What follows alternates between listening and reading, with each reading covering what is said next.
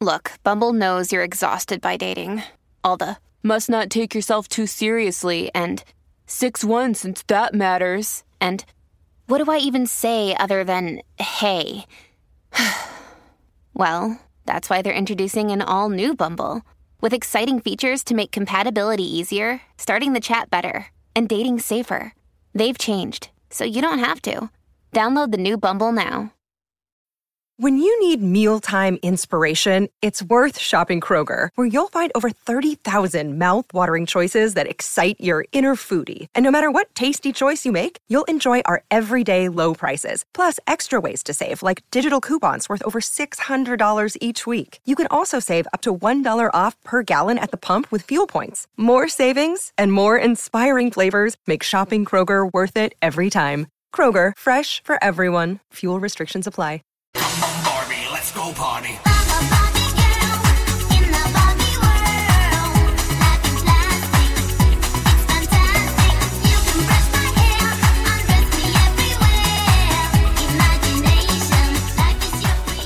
Welcome to Played in Full, Episode 12, Barbenheimer Part 1. Brought to you by 4 Barben-made brothers, if I can say so myself, considering the weekend. And today we shall be talking about Greta Gerwig's Barbie. And joined by my regular co-hosts. Format's a bit different today, so I'm just going to start from order of business. Who arrived here first, I'm assuming. So, Ross, how are you? How are you doing? Yeah, I'm not too bad. A slightly stressful day. Currently doing some assessments as part of an apprenticeship thing I'm doing. So, slightly stressed, but I am very eager to talk about Barbie. Yeah, I love it. So I'm going to bring the Kenergy. I love that. And also we have Scully. How could Ross have arrived here first if I sat out the room? I don't care. I said assumed. I just assumed. Well, if you looked in the group chat, yeah, well, I sent the link, yeah. Ah, my bad, my fault, OG. My fault. Yeah, life is calm. I'm actually really, really ill. I was like so run down. I didn't go to work today. Madness. I did a couple of Zoom meetings and then just slept. Thought I had COVID, but I did a COVID test. I don't. My voice is going a little bit, so sorry to the listeners if I sound like, yeah, just a bit. But yeah. Whenever I hear about COVID, you know what just rings into my mind? Like that Kano to, what's his face? Bashi and Top Boy. Still going on about that. Yeah, but I hear it. Like, you got to be, health is wealth, man. So yeah, I hope you get better soon. And we also have CJ, our resident, what do you call it, rapper / MC, performer, high energy, prick majority of the time. But he's our guy, man. How are you? I'm good, man. I'm good. I had a great weekend with my friends at Barbie.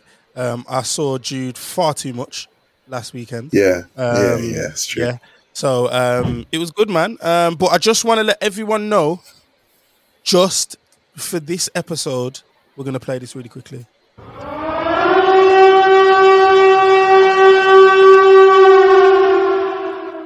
That is your warning.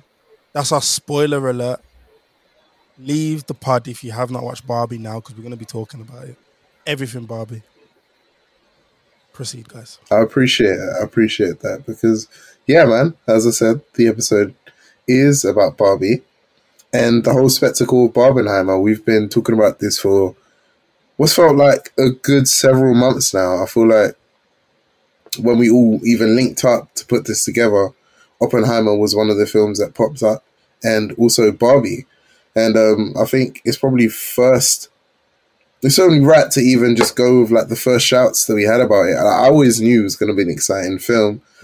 Scully, you actually said you were going to enjoy this more than Oppenheimer, and considering the weekend, I think you're right. But actually, let's go back. I feel like we need to actually explain what happened this weekend, how it all came together, and what we actually got up to. So, Ross, care to explain like how? Yeah, sure. Explain the proper version, Ross. Okay, yeah, fine. CJ's so salty about the whole situation. Wait, no, let's not let Ross explain. Let's let Ross explain. where he betrayed us. Yeah, he Oh, betrayed us. shit. Yeah. I even forgot. I forgot. Yeah. Ross, no, Ross shouldn't be explaining. Like, Yeah. Ross should be. CJ will He should be explain. defending himself. He should be defending himself in a court of law. Yeah, 100%. I'll start and then we'll move on like one by one. Basically, long story short, obviously we started this pod because we all love films. We want to discuss films together. And the first film that we thought we could all get in the cinema and watch together as a group, it was only right, it was Barbenheimer. We discussed it, planned it from ages. Ross got the tickets ahead of time. He said, yo, I'm going to get 5. Mariah came down. Big up Mariah. Shout out Mariah. Who helped us put this pod together and that set up. We all worked together to get some Barbenheimer teas. Everybody got their own individual one. They look wavy. We were gassed. We linked up at like 11:30 on a Sunday just to be together. We could have been praying in the house of the Lord, but we said, nah. It could have been anywhere else in the world. Try and become God and commit mass genocide. And yeah, we went to the IMAX cinema, BFI IMAX in South London. Very gassed to be there. Watched Oppenheimer, double billing, finished that, straight to a Mexican restaurant, then into Barbie after a few drinks. Quality day, 10 out of 10. Shout out Mariah, by the way, who joined us. Mariah was saying he loved it as well. I think we're going to have many more played and full screenings. And I'm looking forward to the time that we can host our own screenings. Oh, I can't have wait. some of our listeners come in, 100%. join us for films, even the film club. That's going to be sick. But you know what I feel like? Sorry to even interject there. I should have raised my hand. One of the new features. However, I just wanted to put out there. I feel like we're in such a beautiful moment for films, the appreciation of it, the access that we have to certain events and all of these things. And yeah, it's always fun to just share that. So I'm pretty sure like soon we're going to be linking up with even other fellow like film reviewers and stuff and doing much more content, viewings. And yeah, man, I just can't wait to see what's to come. Because yeah, as you said, that was a 10 out of 10 weekend. And for me, that's probably going to be my most memorable cinema day, especially in a group ever. So thank you guys, man. Like that was sick, innit? wow, we actually started with positivity. Yeah. And CJ, how about you? Do you want to explain how you? I'm gonna tell you what actually happened. Wow. So, like Scully said, we went to the cinema. We're in Oppenheimer now. We've got seats. I thought the seats were far enough back, but yo, listen, the screen was so big, my neck was hurting. It was crazy. 3 hour, bro, my neck was sore. Anyway, I've come out the cinema now. But no. Pause. Yeah, that was crazy. Edit point. Nah, we ain't editing that. No, we ain't editing that. Anyway, no, listen. So I'm in the cinema now, and obviously, I'm sitting next to Scully. Jude's next to Scully, and then Ross is next to Jude, and then Mariah's like on the next row. So I've looked back now. Mariah's sleeping, and then he woke up when the bomb went off. But like through the film, I'm like looking at Scully, looking at Jude, and like we're getting gas, you know, because we've got first time viewing and stuff. But I'm looking at Ross at some points, and I'm like, you don't look like you're phased by this, like things that are happening. Wait, like, hold on, CJ, you're breaking up. Yo, I thought that was just me for a second. Oh, you're joking. Yeah, your microphone was Harlem shaking, bro. You're joking. Yeah, it come like Ross has got like FBI on you and just. He's trying to bust Insufficient evidence. Nah, Ross, you don't get it. Did you see his hands? Man put his hands texting something real quick. All of a sudden, CJ's max up going haywire. You know what he's doing? You know when my man's controlling. You're gonna listen back to that recording. One. It's just gonna be me speaking at the top. You know when Harry Potter when they're playing the game of Quidditch and my man's doing the speech over it and it's like possessed it. That's what Ross was doing. Yeah. Anyway, am I back now? Am I back now? Apparently, allegedly. So, flipping, I'm looking at Scully and Jude, and we're getting gas because this is new things that we saw, like new stuff. Anyway, I'm looking at Ross, and Ross is there like plain face. So I'm like, that's a bit weird. We get out of the cinema. Guess what Ross says? Oh yeah, I watched it with my missus on Friday. Fuck you, Ross. Fuck you. You Unbelievably. absolutely. I was so disappointed. Of all people, you're my favorite on this part. That's hilarious. You're And my you know what's so funny as You're well? my favourite Because on like this I was pod. sitting right next to him, innit? Like I felt like I was talking to CJ and Scully for a majority of the film, and that felt weird, didn't it? Because normally you know what I mean? It's two seats away, and I'm here. I'm thinking, bro, why are we talking so much? Every time something incredible was happening on screen, I was looking at Ross, and he was just nodding his head, like, yeah, I get it now. And I'm thinking, bro, like what? Has he seen the future? Like what? Like Oh, what? Was either that, I or genuinely just can't like believe it. just like the thinker, just kind of like this, just like my literally. hand on my chin, just nodding like, okay. I like Literally, like And then the soundtrack was like building up, and then like Russ would just ease into a position like, oh yeah, no, this part, let me just prepare myself. Everyone else was anxious. Screaming. Looks crazy. Nah, listen, Ross, the listeners will want to know, why did you cheat on us? I mean, wow, that's a big question. You did. Wait, why did you not come prepared for this? Surely you knew we were. Trust me, like, you knew you were going to get I grilled, mean, bro. yeah, but clearly, I thought this would be next week. I thought I had at least a week to prepare. Oh, nah, trust me. Putting Barbie first. I thought going the to- Oppenheimer anger. we're I thought we going might to- not talk about this today. We have to- I we thought might- I might as have had well- a week. We had to Next explain the week, week, we're the gonna do- entirety of the weekend. You get it. We had to explain what we went That through, is true. and and this is just such a big part of it. I can see him formulating his answer, and it's Yeah. killing me. You- Like, you- his face thinking, what is my You literally took the Heimer out of Barbenheimer. You just a came out as a Barb. Just a Yeah, Barb. you're just a Just Barb. the Nicki Minaj type. It's just I a give him some Barb. bubs. I've got a I theory, give him innit? bubs. I think Ross watched both of the films and he saw how mad we were at Oppenheimer. And he said, you know what? I'm not telling them. I bet he watched Barbie on Saturday. I bet you. Yeah, there's no way he took his girl to see Oppenheimer and he didn't take. Yo, that is There's no way. hilarious. No, She's TJ, I think you're anti-Barbie. right. She's There's no anti-Barbie. way. Anyway, Mr. Taylor, explain. she's not Have you got any into words for yourself? She's not into that. What's She's she not the into? Cillian Murphy guy. She's the Yeah. Cillian Murphy guy. That's it. I had the pressure. I had to go. Okay, have you got any words for yourself, though? I don't regret anything. So you Moving on. didn't feel any guilt. I'll fucking do it again. When Killian That was energy. That's staring at energy, you. to be fair. That's energy. Yo, that's hilarious. When he was staring at you with those big blue eyes, you weren't thinking, bro, how can I lie to these guys? You didn't want to break it to us. You wanted to wait until after the whole 3 hours to be like, yeah, actually, by the way, guys, I've seen this. But You know what's- can I say the reason why I had to tell you was because I did see it on Friday early, and yeah, I apologise. I ruined the special occasion of our first group watch by cheating on you all.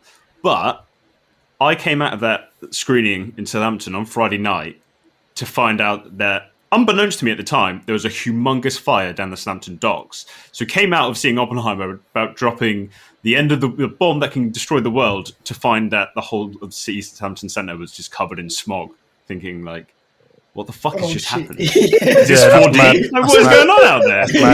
That's mad. 4DX Oppenheimer, you know, are you mad? Yeah. Are you mad? That's the best marketing ever. I mean, they were late with it, but once they started it, they nailed it. Oh no, that is brilliant. But yeah, man, like obviously that's how we kicked off our Barbenheimer watch. But then I eventually, want to shout out, before we go on, I want to shout out Picture House Central for their special Barbenheimer drinks deal. oh 2 yes, cocktails for £14, the Pink Lady and the Manhattan. So you could be a Barbie and you could be a broody melancholy scientist in the same session. you know Most what? Most importantly, Yeah. drunk. You know what? That's even. I think that's even a great like segue into. I feel like it's only right to talk about Barbie's marketing before we even talk about the movie, because I must have said this in hindsight after seeing the movie, but I was just thinking this is probably the best marketed film that I have seen in this day and age. I can't speak of the old premieres and stuff like that, because forms of media have changed and evolved. But what Barbie done as a whole force to create the hype for this film has been tremendous. And even looking at like the box office stats, it's almost doubled Oppenheimer's weekend sales, right? But even though Oppenheimer is still a grand event, Barbie is actually, by the numbers, you can look at it and say it's kind of blowing out of the water. But then you're looking at a profit loss thing, and yeah, like Ross. Yeah. What were you going to I say? mean, like you look at like the marketing campaign, and I think they said that I think the movie was about 145 million or something to actually kind of make and produce, and it was 150 million just for marketing as well for Barbie. So massive amounts of money thrown into it, but it's already made 377 like worldwide, and this is just the start. That's like that. That's the opening weekend. And it's going to have weeks and months and probably months ahead of it to go. So this thing's going to break 1 billion so fast. And that marketing campaign is just going to have paid off massively. And it's going to be the biggest hit for Warner Brothers this year. But it also means that they're only just about going to claw back the money they wasted on things like The Flash. Yeah, it's insane. And CJ? I don't know if anyone saw, but there was a thing from one of those Twitter blogs, and it said that 6% of moviegoers actually went to see Oppenheimer because Barbie was sold out. So it's actually doing it a favor as well, which I saw. I don't know how they got that stat, but yeah, it was from like Variety or something. But yeah, I saw that stat, so I just think that's good to add in.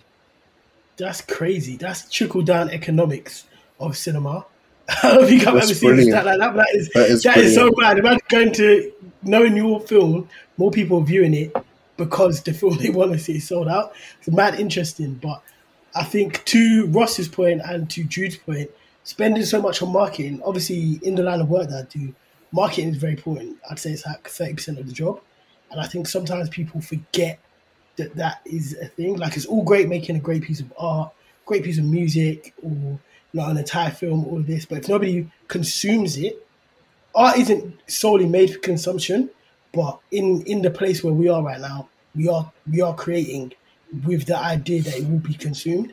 And if nobody can take in your art, it's almost futile. So I hope this spurs more films to be more creative with their marketing. I want people to actually try. I think the greatest marketing campaign I've seen in my lifetime after this is probably the ones that come to mind are Pokemon movie and Star Wars The Phantom Menace. I remember getting a really special cup from, I think it was like McDonald's or my cereal or something, that had Star Wars The Phantom Menace on it. And these times I'm like 7 or 8, so I've not really got into Star Wars. But because I'm seeing all these billboards about and all these special toys and that, I'm thinking, yo, this is sick. Like, I need to watch this. I need to get into it. And obviously Pokemon, I'm already into Pokemon, but the fact that it's such a big, you go to the cinema and you get a rare Pokemon card, and you're opening up your Kellogg's and you get like a little Pokemon toy, all of this stuff, it's spurring me. Like, my mum is realizing how much this film means to me. It's not a thing of, just watch it whenever it's on DVD or the bootleg man has a copy. She's like, okay, this is clearly like a big deal. You need to go and see it. Yeah, it's cultural moments, literally. Ross?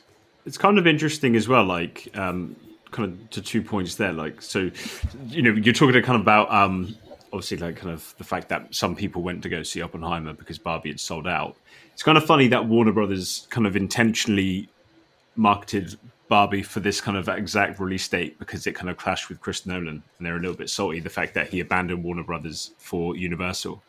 And they kind of felt a bit betrayed by him for kind of ditching them from the past, but actually have probably given him one of the biggest openings of his career, especially for something like that's a non, I guess, IP. So, like, I think the only thing that's bigger was kind of Dark Knight, which I guess is to sort of be expected. So they've actually done him a massive favor. And then, I think also the fact that marketing campaign, I think probably one of the better things as well is actually when you get into Picture House Central and actually across pretty much every single cinema. Because I can't remember the last time I went to see a film where everyone is dressed up either in pink or in Barbenheimer shirts like we were, and there's just kind of like a mass sort of euphoria. Everyone is there for the exact same thing to enjoy themselves and have that kind of experience. And I think that's what was refreshing to see. I think there have been big movies since, the things like the pandemic ended, and to say that cinema and movies are back, but to have everyone actually kind of on that same wavelength, in on the kind of, not necessarily in on the joke, but in on the kind of enjoyment factor of it all, I think was incredible. Apart from CJ, who wouldn't get in the box. Yeah, no, definitely, and I agree with all of those comments on the marketing and even the approach. Like even as you were saying that, Russ, I saw this and this whole moment as such a multi-layered thing, down to like the ideas of the films, to the creation of it, the marketing of it, and the business around it. You've got like the people who are in charge, and obviously with the strikes going on right now, there's an argument that the creators aren't receiving so much. It's not really reflective of what these films and these products can make for these businesses.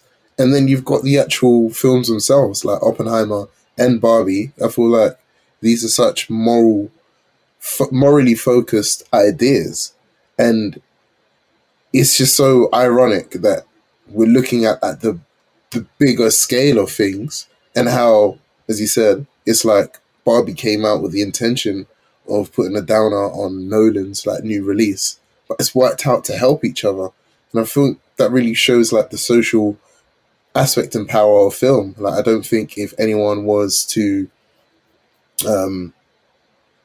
say, for example, when we were looking at like the entirety of the spectacle, I feel like social media created that. It wasn't like Barbie came out and said, "Hey, Barbenheimer," or Oppenheimer came out with the same intention. Twitter, Instagram, TikTok created the spectacle and probably produced tens of millions, if not hundreds of millions, in the process. And yeah, I think we should honor that and respect those kind of moments and the power of it. And yeah, man, it's produced like a wonderful weekend for us, and I'm sure for many others. I think it's also really interesting, that point of this came about sort of kind of just naturally, just from audiences just jumping on, kind of like making a joke, jumping on the bandwagon, and then just keeping it rolling. It's just a very kind of natural push. And as we've got closer and closer, obviously, you know, the kind of studios and other people and kind of brands, as it were, kind of started to jump in on it as well. But actually that kind of did come out just from fans, actually kind of enjoyment of it. And it's going to be interesting to see if studios try and force that again in the future, because I think that will fail. If they try to force and replicate that, it's not going to work. Yeah. You say that, but I was definitely about to say studios are 100% going to try and do this. I think so. It's a double-edged sword, right? So obviously we've talked about on this pod multiverse fatigue, the tiredness, and the kind of cookie cutter way they're making Marvels.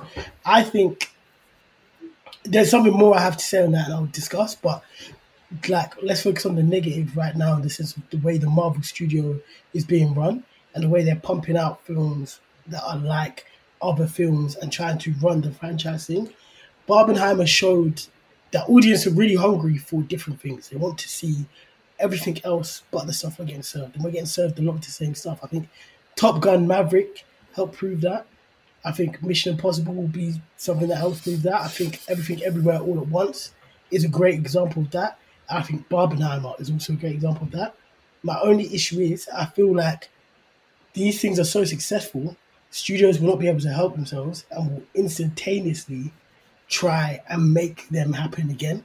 Like they'll just be like, "Oh, well, everyone loved this. We should just do it one more time." And it's like, no, we loved it because it was different. We loved it because you tried to do something different and the different thing happened, as opposed to this was a manufactured moment. It's very hard to manufacture these viral moments, and it's been quite clear that the studios don't actually know what we like or when we're being serious. Because remember when the whole internet was joking about Morbius, and the studios took it seriously and re-released it and lost money. And it's like, bro, that was clearly a joke. Like, the film was shit. Yeah. We did not want to see it again.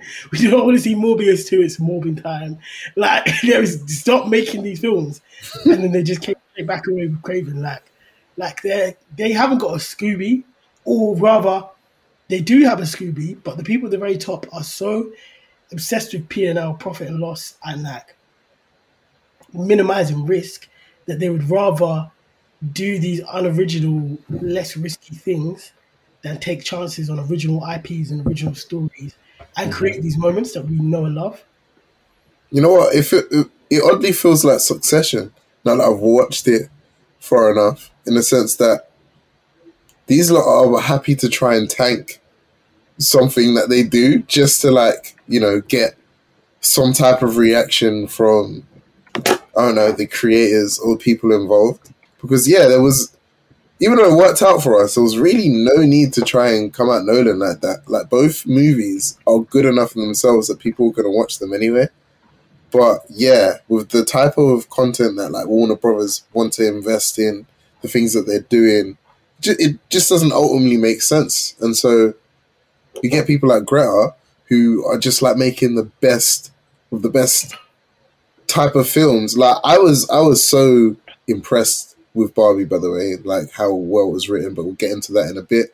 But yeah, it's like, if not these incredibly made films, then what are they really doing? It's just like the cash mongering thing and hashing out content again and again that doesn't really live up to anything. It doesn't really have an impression.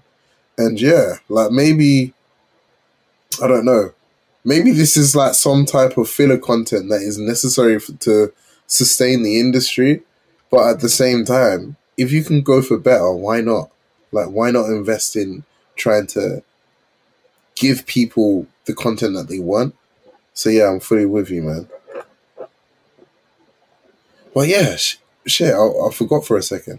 Like, Barbie. Just been thinking about the whole, you know, like, marketing of the film and everything else. But the film itself, wow, what a film. And as I said earlier in the show, the first shout about the film that really got to me was Scully saying, you know what, this just might be better than Oppenheimer.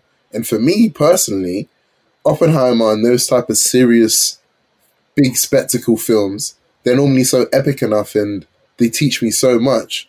Like, I feel like I've downloaded a new found love of physics and the entirety of that time in history. Like, but Barbie was simply so much more fun, so much more enjoyable. I couldn't stop laughing. I was entertained. I was overjoyed. I learned a lot, actually, when it comes to, like, different perspectives and even the comedic aspect of Greta Gerwig's writing. There's so much to say about it. But yeah, I think I want to land on that first comment that Scully offered. Like, so yeah, Scully, what made you so excited for the film initially, and why did you think it was going to be a better experience for you than Oppenheimer? Cool. I wanna lead by saying Oppenheimer is a great film. Everybody who's listening to this is the Barbie episode. It's part one, but still go and see Oppenheimer. It's a great film. It's better than a lot of films that have been out, and you will love it and you enjoy it.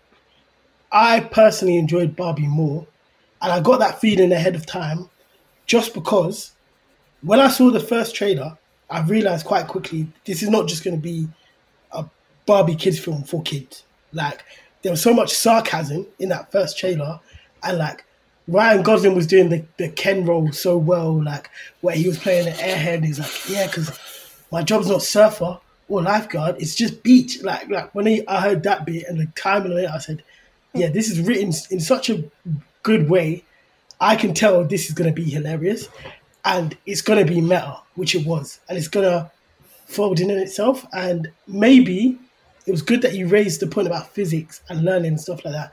I think part of it can definitely be coming from a position of privilege. Like, my dad is an engineer, and I've always had, like, just a mild interest in quantum physics and the idea of physics and, like, all the things around it. Like, I'm by no means of any stretch any kind of scientist, but I think quantum physics is just the most exciting field of study in science, right? And I think Oppenheimer, for that respect, will be great for getting people to think about those things. But it kind of really, for me, only tackled three main themes. Barbie manages to take a doll, like a kid's toy, and fold in on itself and talk about, like, genuinely 12 core themes and do them all really well. Like, it like assesses motherhood, it assesses going from a child to an adult, it assesses the real world, patriarchy, what it means to be a man in the view of a woman, what it means just to be a man, full stop. Like, it assesses all of these meta things, what Barbie is to people, what femininity is. Like, there's so many subjects, and I've never really, for myself, seen all of these subjects tackled so well and concisely in one film. And it very much, when I watched it, it gave me shades of Everything Everywhere All at Once, which is another film that has multiple complex subjects and touch points and manages to take the plane off and land it. So, yeah, I very much feel like Greta might have learned from that film. She might not have. Obviously, they've been filming for time, but they did amazingly. Yeah, I think more to what you're saying, Scully, like, we was obviously talking about Oppenheimer and Barbie for weeks, and it's no secret. Like, I've been saying Oppenheimer is going to be like the film of the decade, like film of the year. Like, I've been talking about the marketing for like 3 years of Oppenheimer, which I think is a point in itself, actually, because Oppenheimer's marketing has been so good for the film, but I just think Barbie's overshadowed it. Anyway, back to Barbie. I turned to you 5 minutes into the film, and I think you said it, or I said it, like, we should have watched this in IMAX, like, straight away. Like, Yeah. and like, you know, I liked the way, before it came out, I said to some friends, and I remember they laughed at me for it, and I was like, I don't know which way they're going to take this film. Like, I don't know what it's going to be about. Like, yes, it's about Barbie, but, like, where are they going to take it? And the point where they took it was so great. Even from the, like, you know, the story's it's not difficult. You can see it coming, you know, when Ken's learning about the books and he's going to the library and he's, you know, grabbing all the patriarch books and whatnot, blah, blah. And he's seeing the way that men are treated in the real world to oppose as how they're treated in Barbie Land. Like, you can see what's going to happen. Like, it's planting the seeds from early. But the way they go about it is just so funny. Like, honest to God, I haven't laughed that much at a film in so long. And I can't remember her name, the lady who plays Ugly Betty, the mother. America Ferrera. So she did a speech when she was by Weird Barbie, and like, she was reeling off like what it is to be a woman, how you have to carry yourself, how you have to be, blah blah. And I said, live-o in the cinema, give her the Oscar now, just for that one there. That monologue, honest to God, like, you might call me crazy, innit? But when you look back on film and you look at great monologues, that's going to be down there with Morgan Freeman's in fucking Shawshank. It's going to be down there with Denzel's in Training Day. It's going to be with those ones. It's a heavy hitter, bro. Like, she hit every single fucking thing, and everything that she said, it was like, okay, we start here, then it's here, then it's here, then it's here. Like, I was like, fucking hell. Like, do you know what I mean? And I'm a man, so I only understood some points because I've got sisters. Do you get me? So we're not women, so we can't really speak on it like that. And I'd love for us to be able to get a woman on here to talk about what it was like for them to watch it, because a lot of my female friends said it was a feminist dream. But yeah, like it. Yeah, I think it was just amazing, and I think it handled, you know, it's not just for the ladies, it's not just for the girls, it's for the guys too, because it's like, yeah, cool, this is how men are, but that ain't cool, you know, all of that stuff ain't cool. Do you get me? But yeah, overall, I'd say I've gave it a 5 out of 5 on Letterboxd, innit? That's all I need to know. Yeah. You know what? Yeah. I even wanna add to that. I agree with everything that's been said so far. And I feel like it's such a magnificent film. I just even want to jab at 2 points. The fact that Scully said that, yeah, this reminds him of Everything Everywhere All at Once, and I fully agree. And the way you said, CJ, you don't remember the last time you laughed like that at a film. And I would even go back and say it was Everything Everywhere All at Once. And it's because of that the multi-layered approach to story and all the different concepts that are combined in the film and the plot that it deals with so swiftly and smoothly. And it's like, at moments, these things are thrown in as jokes where the crowd reacted and you could tell and infer so much. But I even think when I came out of the screening, I was saying, like, that is a generational film. And I know this word's been thrown around a lot in so many different contexts in different industries, but I say it's generational because imagine we watched that when we were 5 years old as young boys. We probably would have gone into that and came out with the idea that Ken needs to be freer. Ken needs to be more of himself instead of trying to live up to ideas. Like, we wouldn't have thought so cleanly because, you know, obviously we're 5. But is that type of impression, and even the jokes that we do get as adults, like the ones Barbie made about like pregnancy, about sex and stuff, like we wouldn't have got those jokes as children. But I feel like it's important to know and understand. The cellulite joke. Oh my! I was on my back, bro, for like 10 minutes. You know, I love that. I missed so many jokes because I was laughing at the one that went like, bro, the cellulite one had me on my back. I'm so sorry. The cellulite one was great, yeah. The cellulite one was great, yeah. But when the Kens were arguing and they were doing the beach wordplay, I'll beat you up. I'll beat you up, bro. Yo, nobody's gonna beat each other off, man. It was genuinely elite writing. Sorry to butt in, Jude. Sorry to butt in, but I just had to. Yeah, like, I just had to talk about that. I love that so much about the film, man. The way it was just swaying. And me, I'm a very existential person, like studied philosophy at uni and that. And existentialism was probably my favorite subject.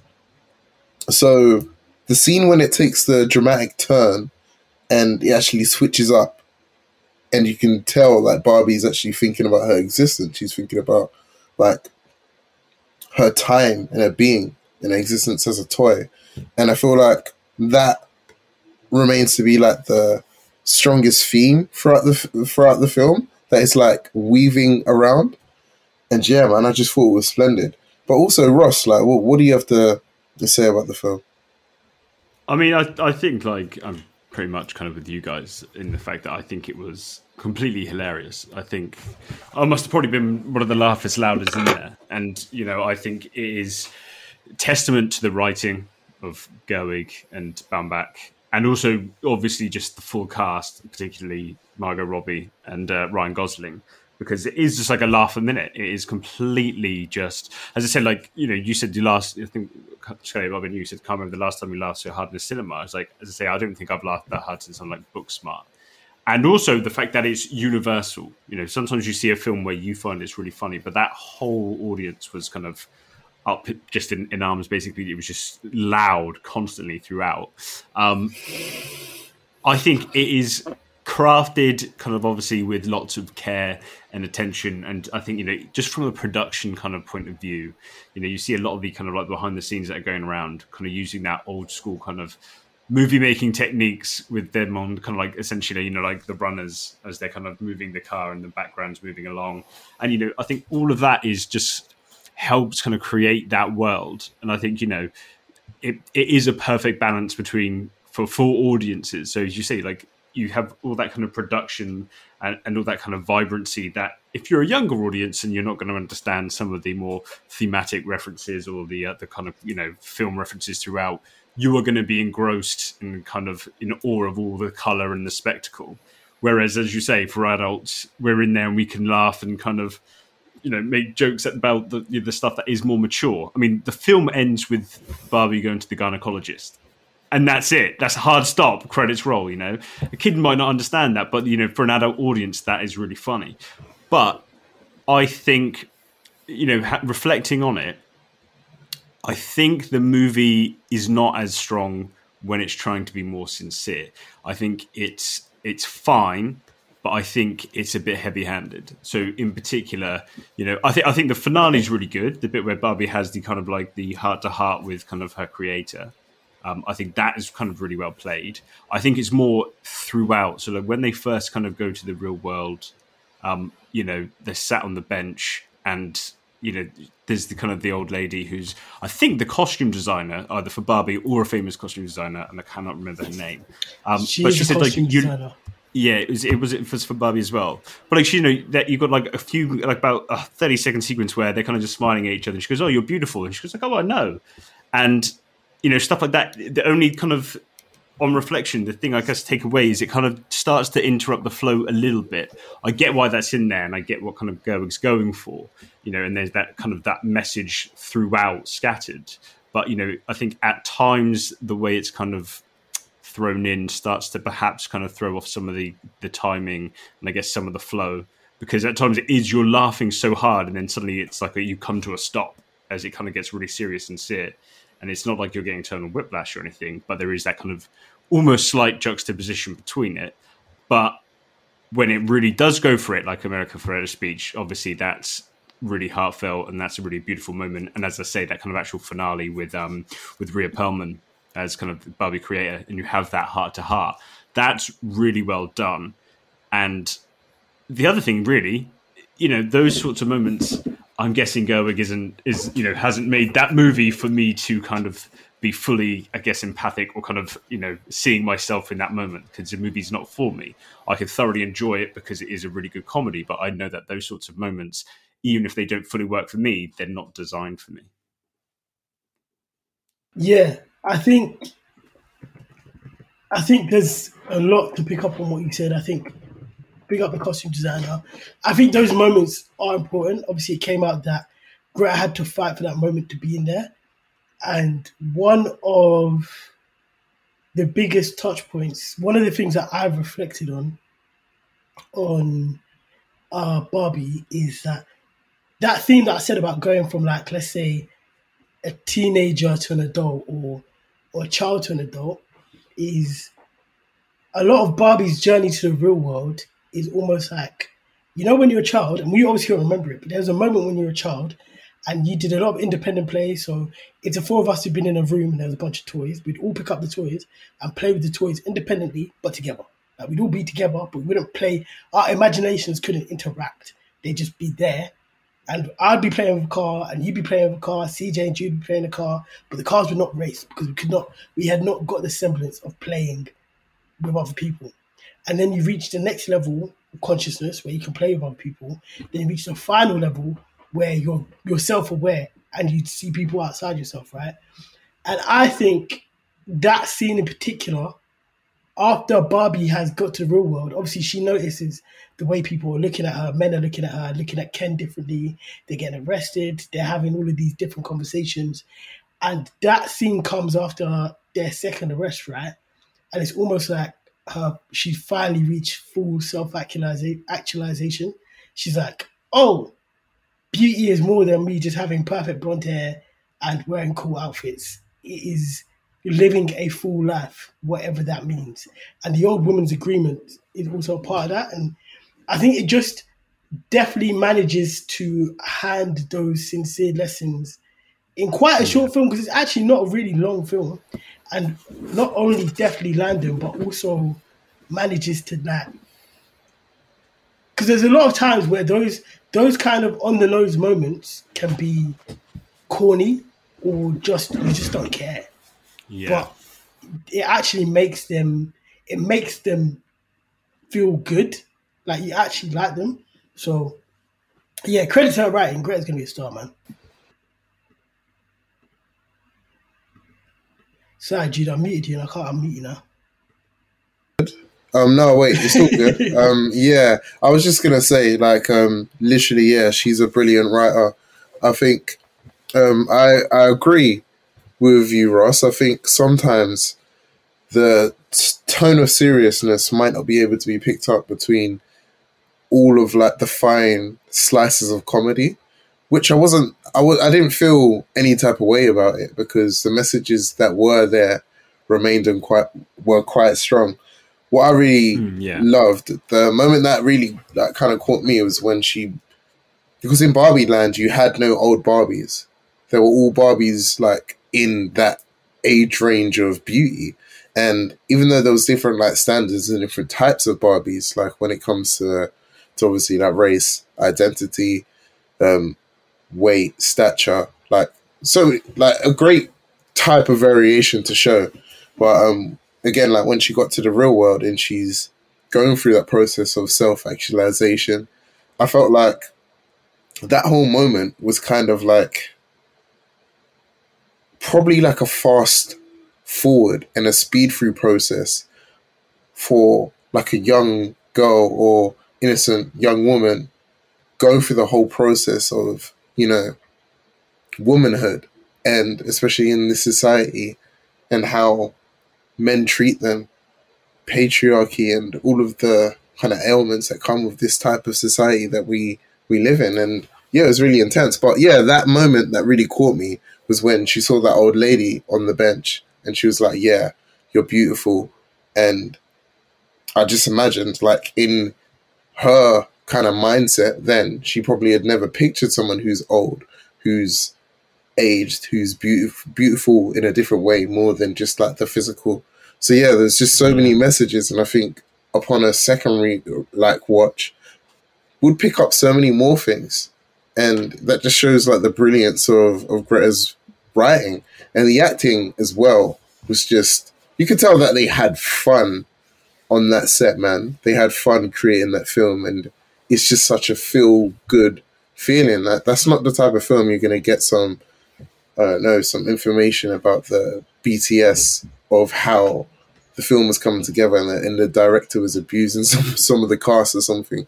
Like, yeah. And I literally think this type of power within film is really what needs to be projected. Not every film must have a message, but if there's going to be a message in it, it should be written and crafted so well that when we leave the film, that we're constantly thinking about it, that it does infect like the normal parts of our meme culture and stuff. Even as I was talking about the marketing today, the reason why I wanted to bring that up is I opened my emails, and on Gmail you have like the promotions, like you have all emails, promotions, social. On my promotions list, there's probably about like 3-4 different emails that all state, "Oh, hi Barbie," like just as an introduction. It's like everyone's on this wavelength right now, and we're understanding Barbie not through just here's this big, beautiful doll that everyone's attached to. Now we're understanding Barbie and the weight that comes with that, stemming back to, when was it made? Like the 50s and the 60s? Yeah. It's a lot, 50. and it deals with it so greatly that, yeah, man, I'm just amazed. And Just quickly, Scully, what were you gonna say? I was going to say, just quickly, when you was talking about everyone understands the kind of Barbie hype, I was talking to a colleague this week, and like she went across the road and I went, "Bye Barbie," like that as a joke. And some woman like across the road heard me and like looked at me and was just laughing and was like, "Oh, did you enjoy it?" Like, and I was like, "Yeah, like I loved it." And then me and her were talking about this film for like 2 or 3 minutes. It was really like, I just feel like in times, especially in like cinema, like there are moments, and I feel like this has been a moment. Like, and just everyone, to even reply to that, can I just say, do you sorry Scully, because I know you're waiting to add a point, but do you know how many people wanted to interact with us the other day? Oh yeah, bare people were like, "Yeah, we have comments." Yeah, like everyone, people really wanted to speak to us, and even when I was on my way home, someone said, "Can we get a picture with them?" Did you not hear them when we were taking our picture? They were like, "Oh, can we get a picture?" And I was thinking, "Nah, bro, like that's not." No, I loved it. But yeah, what were you gonna say, Scully? That is a moment, man. We need to, we 100% will do more viewings and have more get ready for the cinema type moments. But shout out to Gigs, by the way. Gigs goes to all of the anime films that he likes and Star Wars films he likes, either with a lightsaber or dressed as like Goku or something like that. And like, I'm starting to get it. All we wore t-shirts, but I'm hearing it. Like CJ said, it was definitely a moment. But I've wore pink today for a reason. That's and watch what I wear for our Oppenheimer one. I've got it. You know what I've got. Oh, I hear it. You know what I've got. All right. I should have worn pink. The pink. But I wanted to shout out Greta, because the first third of the film, where they're specifically in Barbie Land, she does an amazing job of showing what it is to play with dolls, even though there's no humans playing with the dolls. So the Barbie like floating down from her dream house and walking across the pool, like she just steps on the water, and Ken runs out into the wave and he runs across the water, or like the things will just like levitate, or like the car. So I've got another fun fact for you. That car is the same car that was designed for the person who designed the car in the Batman, designed the Barbie car, and it's electrical and fully works. But they had to make it work so that when it goes slow and it's really quiet, it looks like a car that's like a kid would play with. And they've done just such a great job of making the entire Barbie world come to life, but not come to life in a human way, come to life in the way that toddlers and little kids play with those dolls. And it reminded me of when I had an action figure and I'd throw him off the bunk bed and watch him like parachute down, like everything moved. I was gonna say even like when Ken got injured, you know, when he like flew around like a couple of times, and then he was injured, and then it was like, oh yeah, we've just got to check you out, blah blah. And it's like, you know, when you used to have a little hospital like DLC pack, yeah. and then like, oh, like it'd be fixed anyway, but it's like, oh, you're fine now, like, and then he's like, oh yeah, and he's jumped back up. That's what I really liked. Sorry, go on, man. Quality, but that's also like down to the fact that, you know, the cast trust kind of what Greta's doing in terms of kind of the direction as well, because you have to get a good performance out of that. And I think that's where Margot Robbie and, you know, the rest do such an amazing job, because like the bits where she's waking up in the morning and she's going into the shower, well, obviously there's no water coming out because it's a toy, but they're all acting kind of like with sincerity. It's not like it's awkward and they're kind of just playing it off like it's kind of community theatre or something. You know, you are getting kind of genuinely good kind of, and that's why it's funny, and it kind of, you have that sense of realism. And he's probably going to hate me for saying this, but like to your point about kind of like playing, you know, like making it feel like you're actually playing with toys. At one point, when Barbie's, you know, it goes into like the second day, and everything's going wrong with Barbie, and like the shower is supposedly cold. When she goes down for her breakfast, she pulls the milk out. Mariah was really excited and kind of tapped me on the shoulder. It was like, it says it's expired. All right. And then it turns to the bottle of milk and it says expired. And it's like, oh, yeah. By this point, I turn around and he's asleep. No. But it is like that point of like, you know, it is that sort of kind of like, I guess that childhood wonder in all of us. The fact is, you know, is that almost like nostalgia pop as well. Like you're looking at this stuff and it is kind of made in a way that is so true to life, kind of as it were, and so imaginative that you kind of think you don't really see kind of film like this anymore to get to be so kind of creative but sincere at the same time. Yeah, no, definitely. I feel like it's been so genius, and everything that they've tried to do has evidently worked. And even in just like the totality of the creation of the film, I'm just finding it so interesting how it's been pieced together. Obviously, the cast was superb, and I think very timely, especially with like the addition of actors like Issa Rae. I feel like she was brilliant. Like she didn't have like the hugest part, but everything worked quite swimmingly. But one thing I even wanted to kind of point out was like the cinematography, and obviously this was done by like Rodrigo Prieto, and this guy has actually been a cinematographer for a lot of films. I'm assuming everyone's kind of seen like once or twice. Like one of my favorite Spike Lee joints, actually, 25th Hour. He also done like 8 Mile, Brokeback Mountain, Alexander, Babel, The Wolf of Wall Street. Well, it's The Irishman, and also his next film is Killers of the Flower Moon. Now, the reason why I even wanted to point this out is because with this type of set, it's not really like, oh, you can have such a great impact with cinematography, if you get what I mean. Like super rich colors, rich backgrounds, and it's much more of an emphasis on the styling and what's actually going on. But I feel like it was even shot really well. Like the moments to capture like the sincerity, or as you were saying, Scully, like the little moments showing like the toys and how it was used. It was just captured and edited like really well, and it kind of all blended together to just make something that was captivating. Like, I was caught in so many different ways, and I'm normally the type of guy that I want to watch a film that is brilliant on the eye, that is very impressionable. It's not just like a color fest, like for was it Ragnarok or the Love and Thunder?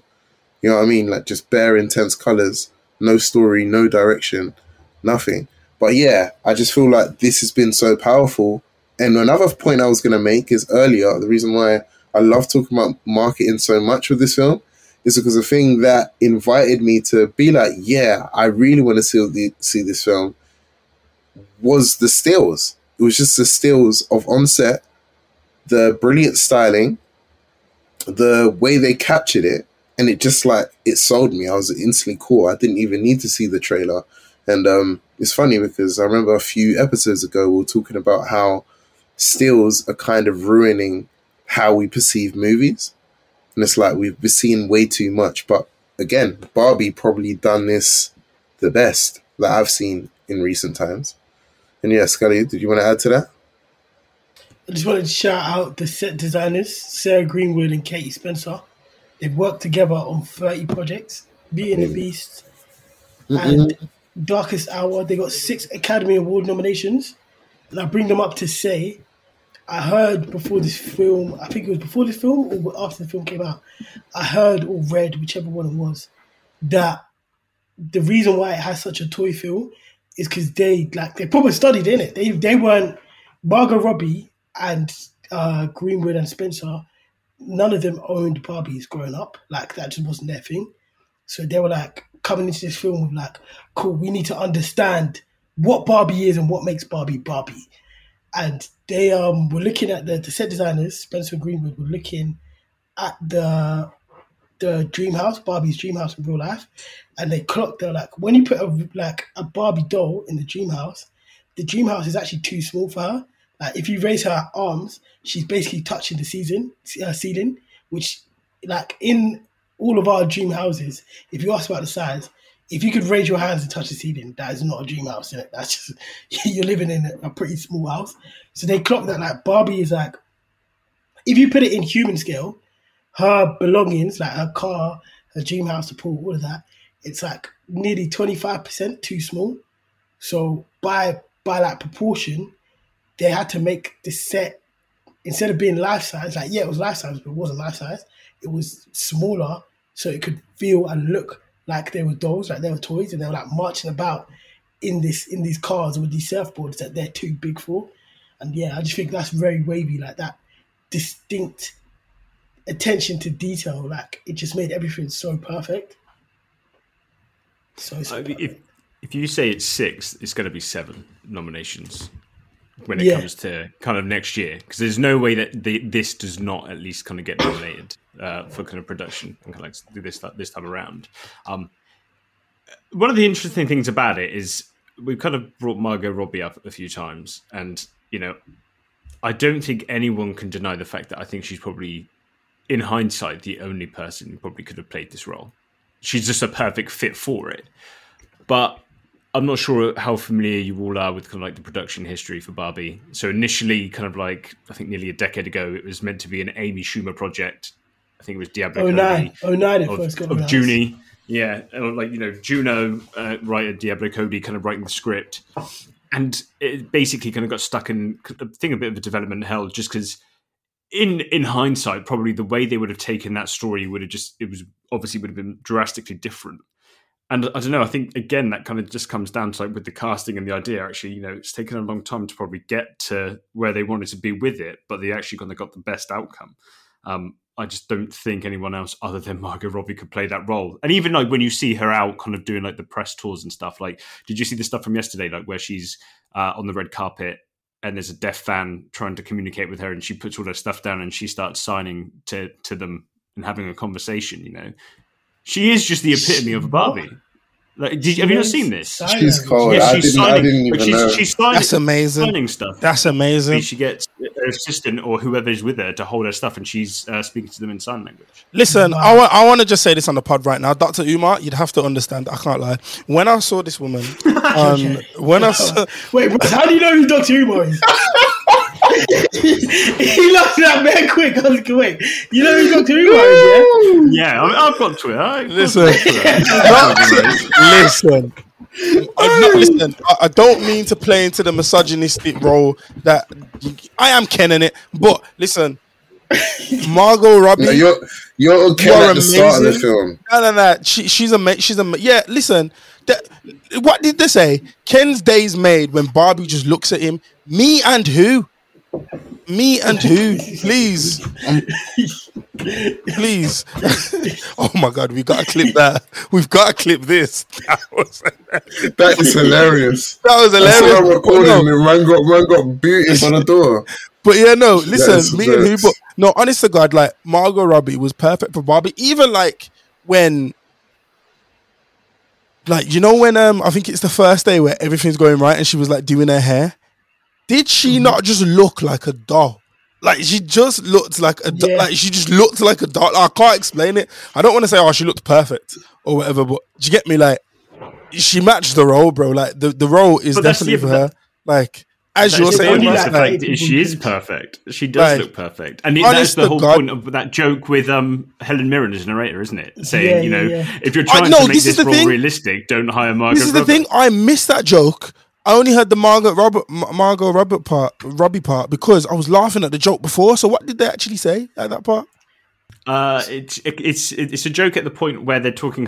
Isn't it about like they're trying to just kind of what a woman is, and basically it's something, you know, like it doesn't have to kind of adhere to perfectionism. And then as Helen Mirren comes in and says, if you're trying to make this point, don't hire Margot Robbie. Yeah, she's like, she basically, because Barbie was complaining that she can't look like the perfect woman, and then the narrator's like, "Well, this is a mute point when the Barbie is." That's what I like as well. She's I so- liked yeah. just to go on the narrator part. Like I liked that the fact that there was a narrator throughout the film, but like they came in at necessary moments. It wasn't like spoon feeding you information. It was just like, okay, they're coming in here, they're coming in here, they're coming in here. Like I must have heard their voice like 5 times, if that. Perfectly broke the fourth wall. And they broke the fourth wall a lot. You It felt know what? very. We also, sorry Go on. to interject, Go CJ, on. but I really, really needed to just. We have to big up Will Ferrell as the CEO of Metal, because that performance proper rounded off a lot of the hilarity of this film. He was killing me. Like He was great. the misogyny, the patriarchy felt very real. It felt like he had an infinity stone every time he appeared on screen and was just like, just snapping. It was Thanos-like, but in the funniest way. And yeah, man, like, boy, I'm still actually kind of shocked at how much I enjoyed this film. I could look at like almost every actor and admire their interjections. Correct me if I'm wrong, and I'm just gonna put this out there, but isn't the daughter the same actor who played Weapon X in Logan? I'm not sure, you know. I have to Let check. me check. It's probably not. The daughter, I think, was the girl who accompanies Adam Driver in that shitty space dinosaur movie that came out this year. Oh yeah, I haven't that's- seen it, by the way. Yeah, I haven't Just- seen it. I'm just Million years ago. Yeah. That film looked shit. I remember I told Scully it looked shit. Scully was surprised because he was like, "Bro, I thought you would actually kind of rate that film like that." I was like, "Yo, Adam Driver, I rate him, but I just can't take him seriously sometimes.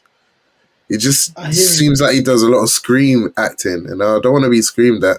I want to be performed at. You get? I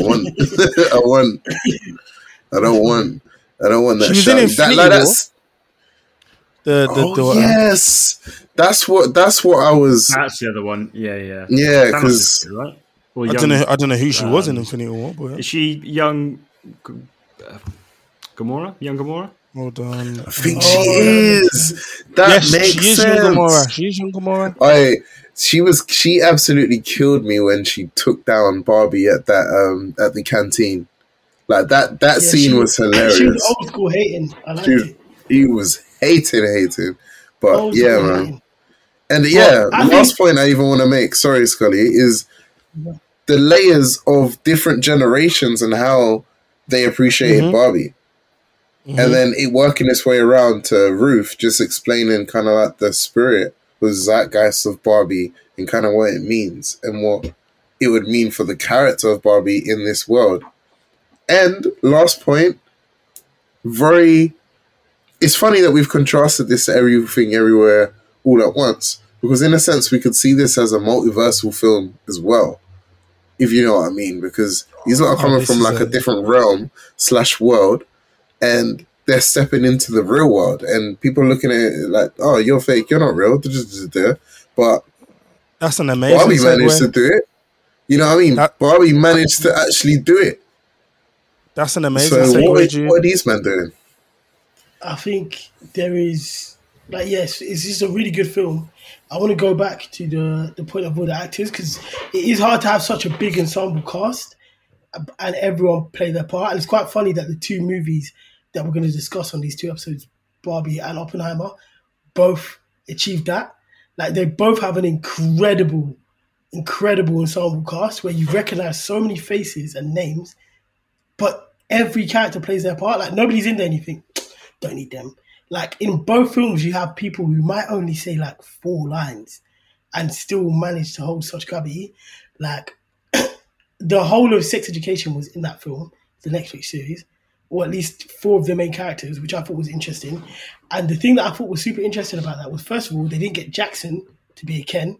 So, you know, the jock in Sex Education who's on the swimming team and is basically a Ken in Sex Education. They got so many characters from Sex Education and they didn't get the one who was actually a Ken in Sex Education. That was really interesting to me. I thought, so I've realised the Barbie Dream House was built in Hertfordshire. So that's why they probably leaned on getting as many young British actors as they could, because they were just already here.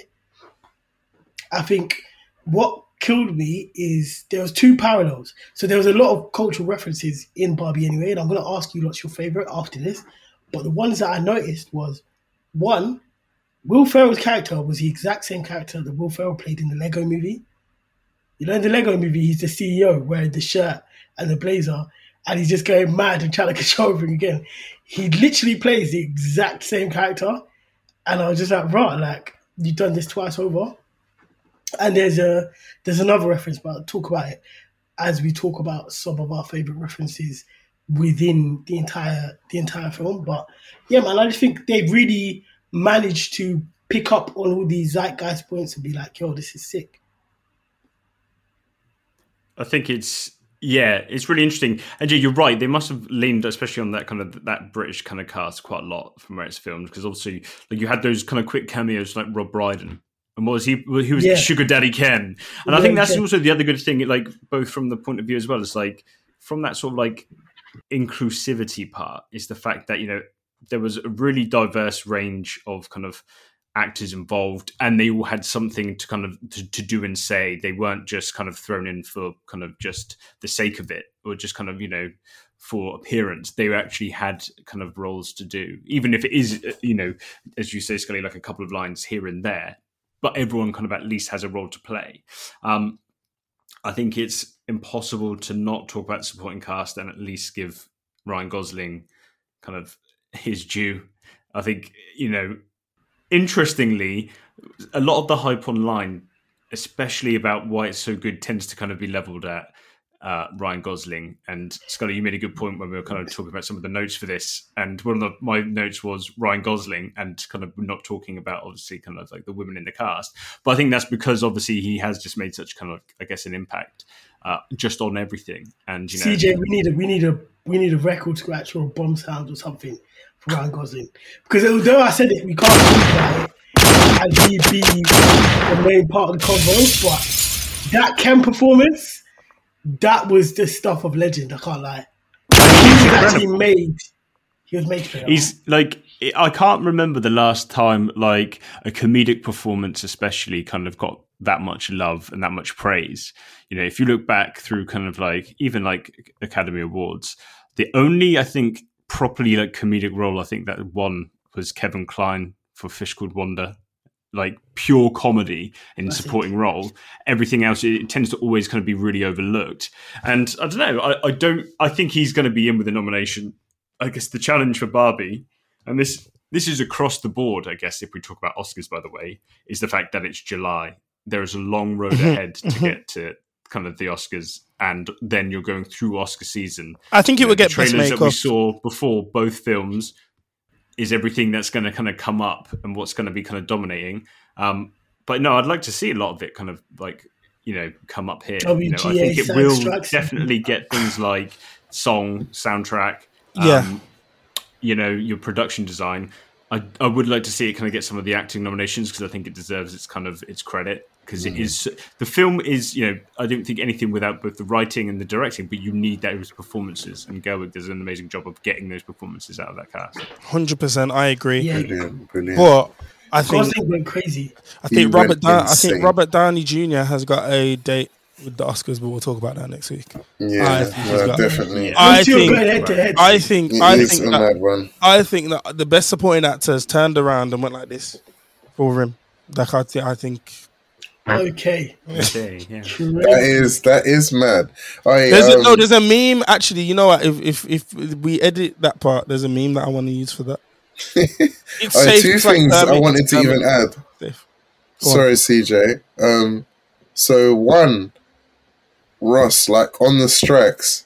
I'm not sure if I've shared this with any of you. Did you guys see Snoop Dogg was joining the strikes? Yeah. Yeah, like solidarity with the actors and the writers. He's taken up strike and he's no longer touring. He's like shut off his tour and he's just said, really? He's sitting back and he's striking to be in solidarity with them. And I just feel like that's so cool. Like he's had such a masterful, amazing career. He definitely understands like the importance of it, and it's just not an action. So imagine if every type of creative was on that type of action. Like I think shout out to Aunt May. Shout out to the original Aunt May. She's 95 and she's out there in these streets. Shout out to Aunt May, man, every time. Yeah, it's kind of interesting. It's interesting you talk about the strikes, by the way, because actually Greta Gerwig did come under some pressure over the weekend because she went to a screening of Barbie where she wasn't doing any promotion, but she did kind of just thank everyone that was there and kind of basically said they had a good time, whatever. But there's been quite a bit of a backlash against her kind of actually even doing that because, as part of the Writers Guild, she's all three, isn't she? She's an actress, she's a director, and she's a writer. But I think in the writer's capacity, I think a lot of people have kind of started to call her a bit of a scab for even going to do that, which I think isn't fair. I think for me, if I was Greta, I'd tell everyone, you know what, I can't say what I'd say to everyone, but I'd tell because you like censoring me. You see, I just want to be my unapologetic self. Listen, anyway, Greta's found a lifelong fan in me.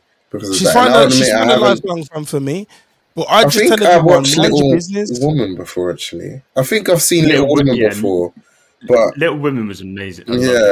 Aside from that, I haven't really seen any of her films. But yeah, man, Have you not seen Lady Bird? I don't think I have. Like Saoirse Ronan. I'll be. Go check it out. That's good. I will. Good. I'm on a catch up period, but yeah, there was a weird period from like 2015 to around 18-ish. I missed out on a lot of bangers, and I've been catching up on them recently, so I'll do that. The other point I wanted to point out earlier, let me hope.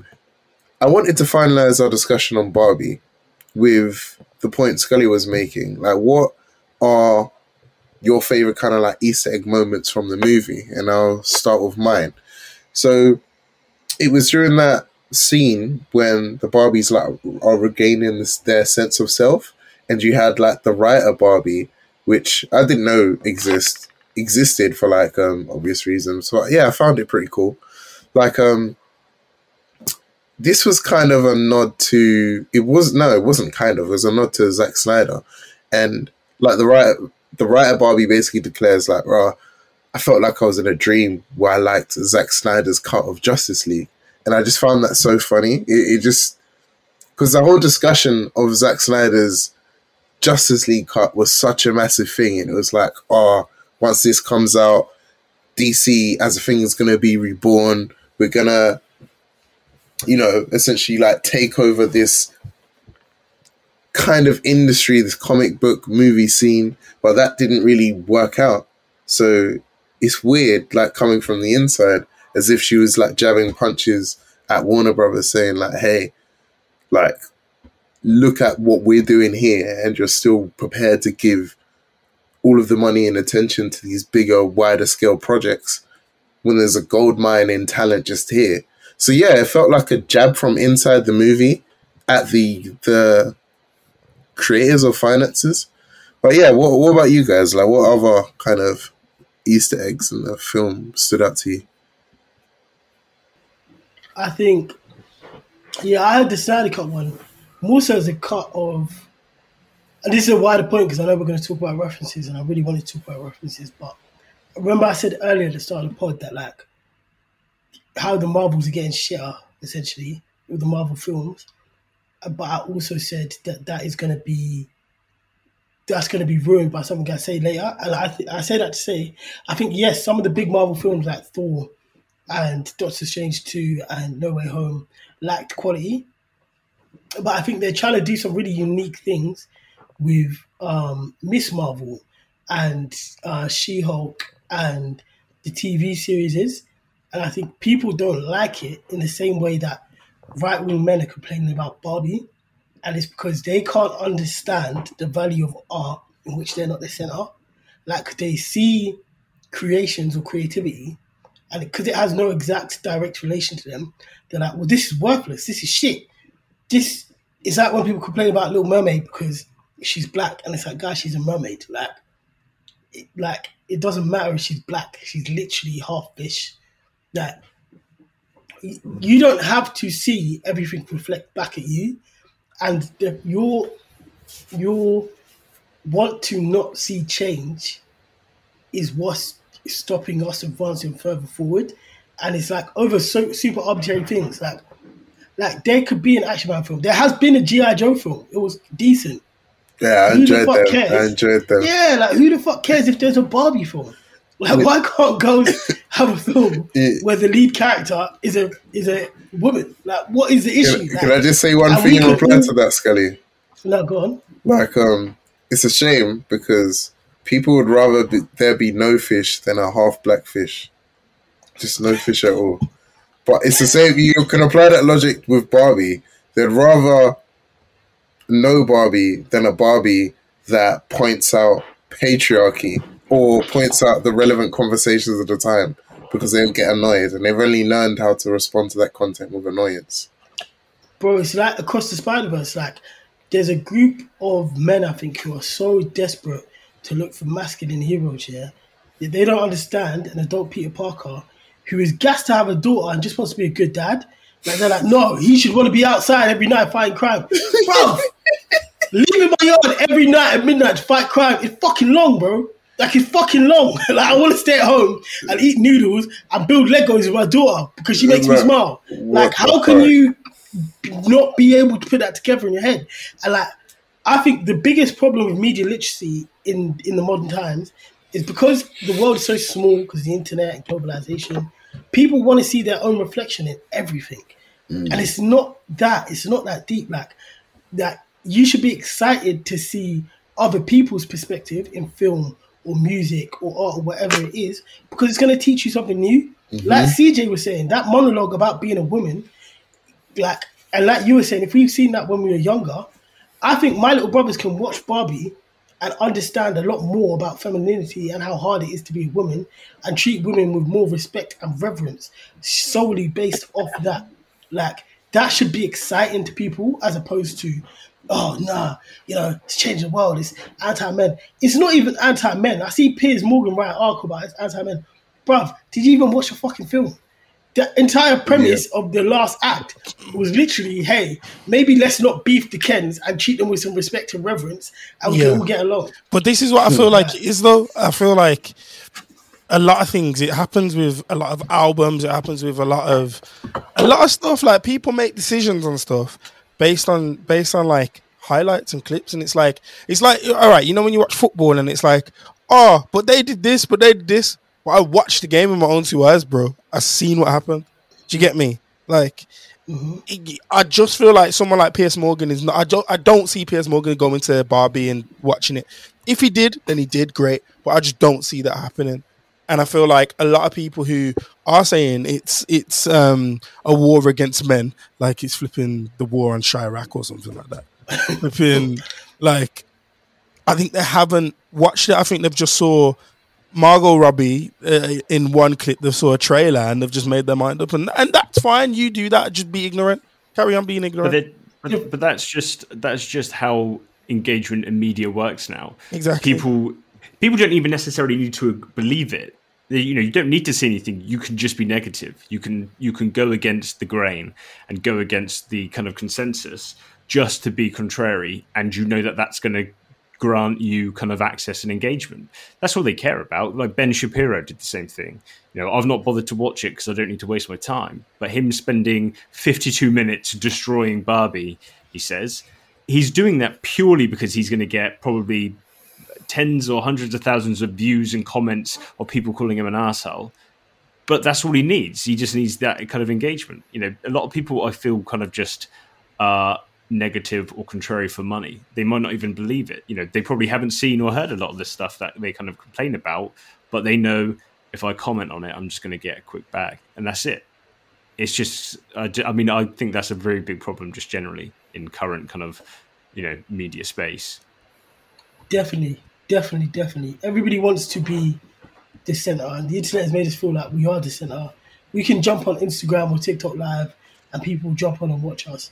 But not everything is created with us in mind, and I think that was some people's criticism with everything all at once. Like I said, with some of the Marvel TV shows, I feel like that's a criticism. Like, people are like, I can't believe She-Hulk. It's not like Avengers Endgame. Bruv, it's a show for young, working female professionals that I like him closer to Ally McBeal than I do to The Incredible Hulk. Like, it doesn't have to be written or only service you. Like, all these mediums should exist for more people. But onto the references. The reference that I love the most, which is a reference I picked up on, and I've watched a few breakdown videos, all the bait ones that we'll probably collaborate with one day, Screen Crush, heavy spoilers, all of that. No one picks up on this, and maybe that's because all the people who do the film YouTubes and podcasts and that are not big wrestling fans. But there was a really subtle Ric Flair reference in Barbie, which I thought was amazing. So obviously, Ken gets the mink and he's wearing the 3 watches because he thinks wearing more watches makes him manly. It's a Ric Flair reference because remember, Ric Flair used to wear the mink and he'd have like 1 or 2 or even 3 Rolexes on.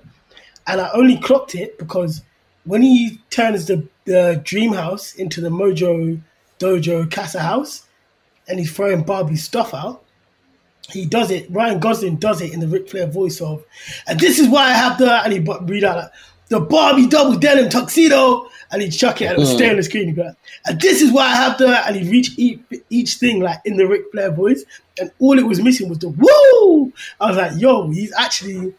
So there's a real famous Ric Flair speech where he's basically talking about why he owns so many fancy clothes, and he's wearing the mink, and he's talking about how expensive his Rolex is, and he's obviously on allegedly many drugs at the same time. He'd like the clear inspiration for that. I thought this is such a subtle reference. If you bring a 9-year-old girl to watch Barbie, she's gonna have no idea what Ryan Gosling is basing this on, but it's so good, like it's so smooth. 10/10. No, for real, it is spectacular. Spectacular viewing.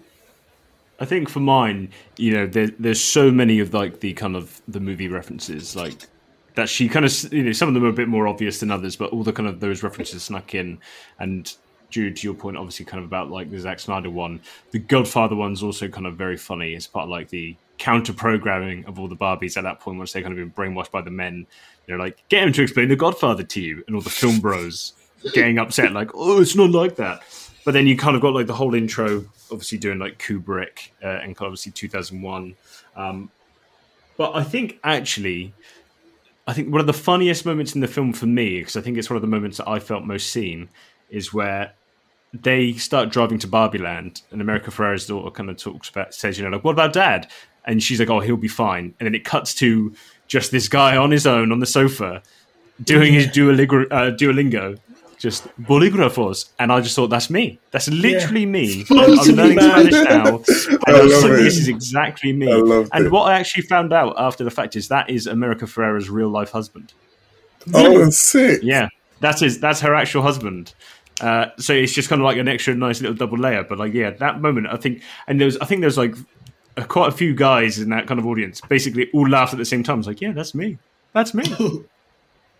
That is so Nah, serious. they feel like Man. me. But yeah, man, like, CJ? do we, I should also quickly say actually, with all those film references, Greta Gerwig did do a thing with Letterboxd. I think there was like 32 films she said that basically influenced her, and there's loads of kind of stuff on there, so you should check that out. I would say my favorite reference was at the start. It's subtle. It's obviously noticeable, but it's subtle. But it's the 2001 one where they've got the big Barbie at the start. Yeah.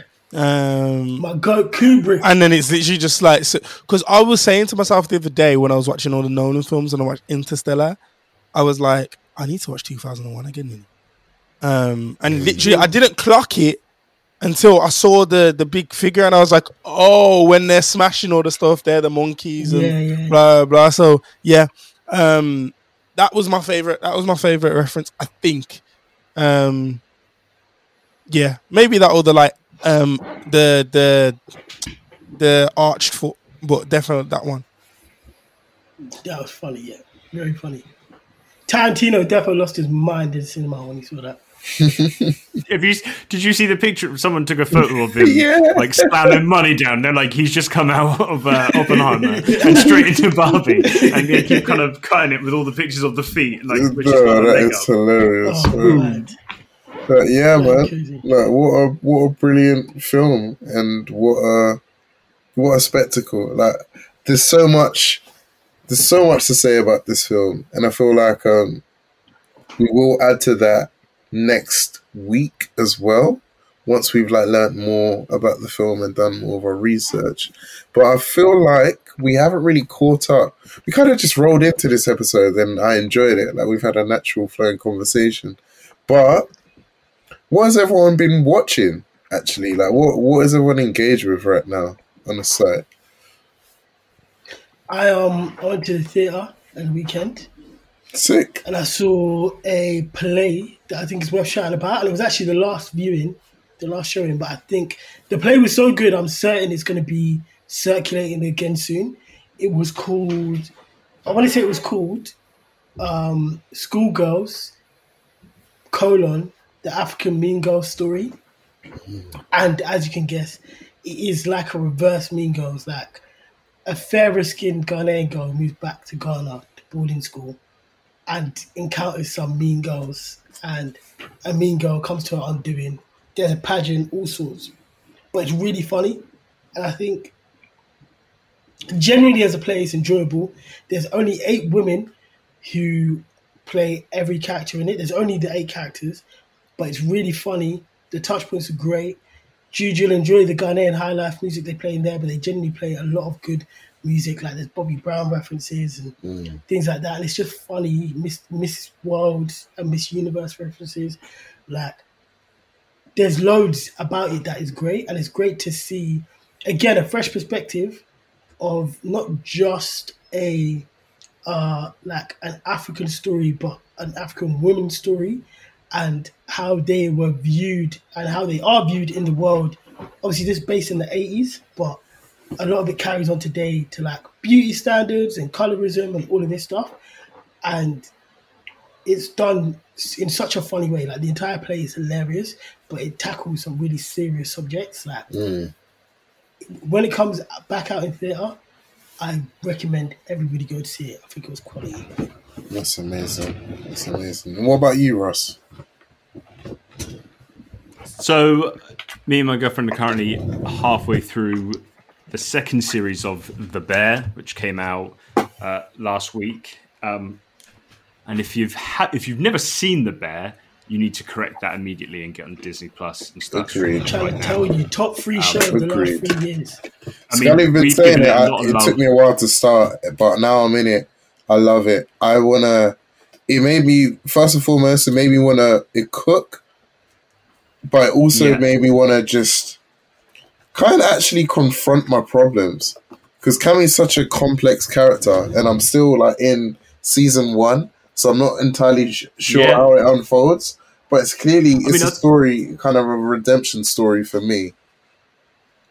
That first series, I remember watching it, and like with each episode, you just kind of like cementing it as like something so fresh in TV, because it is just like, here's like a comedy, shorter form. It's like 25, 30-minute episodes, but really kind of thematically deep, but just also well executed from it, like, you know, both from kind of like the filming perspective, like the direction, and also like the performances are great. And like the problem I have with watching it now is I cook and we've eaten, and then we start watching it, and then I just immediately want to eat more and more and more. And I think the difference you'll see between season 1 and season 2, Jude, is that actually the characterization is so much deeper, like already like 3 or 4 episodes into series 2, that like I'm so excited to see kind of how it progresses. Like it's just so good. Like it's just an amazing piece of TV.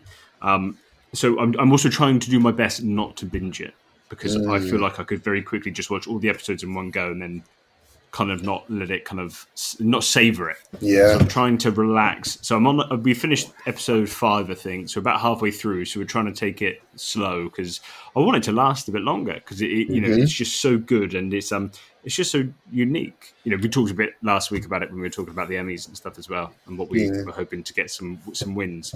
And actually, those nominations are only for season 1. So if it doesn't win this time round, season 2 it's got to, surely. Yeah.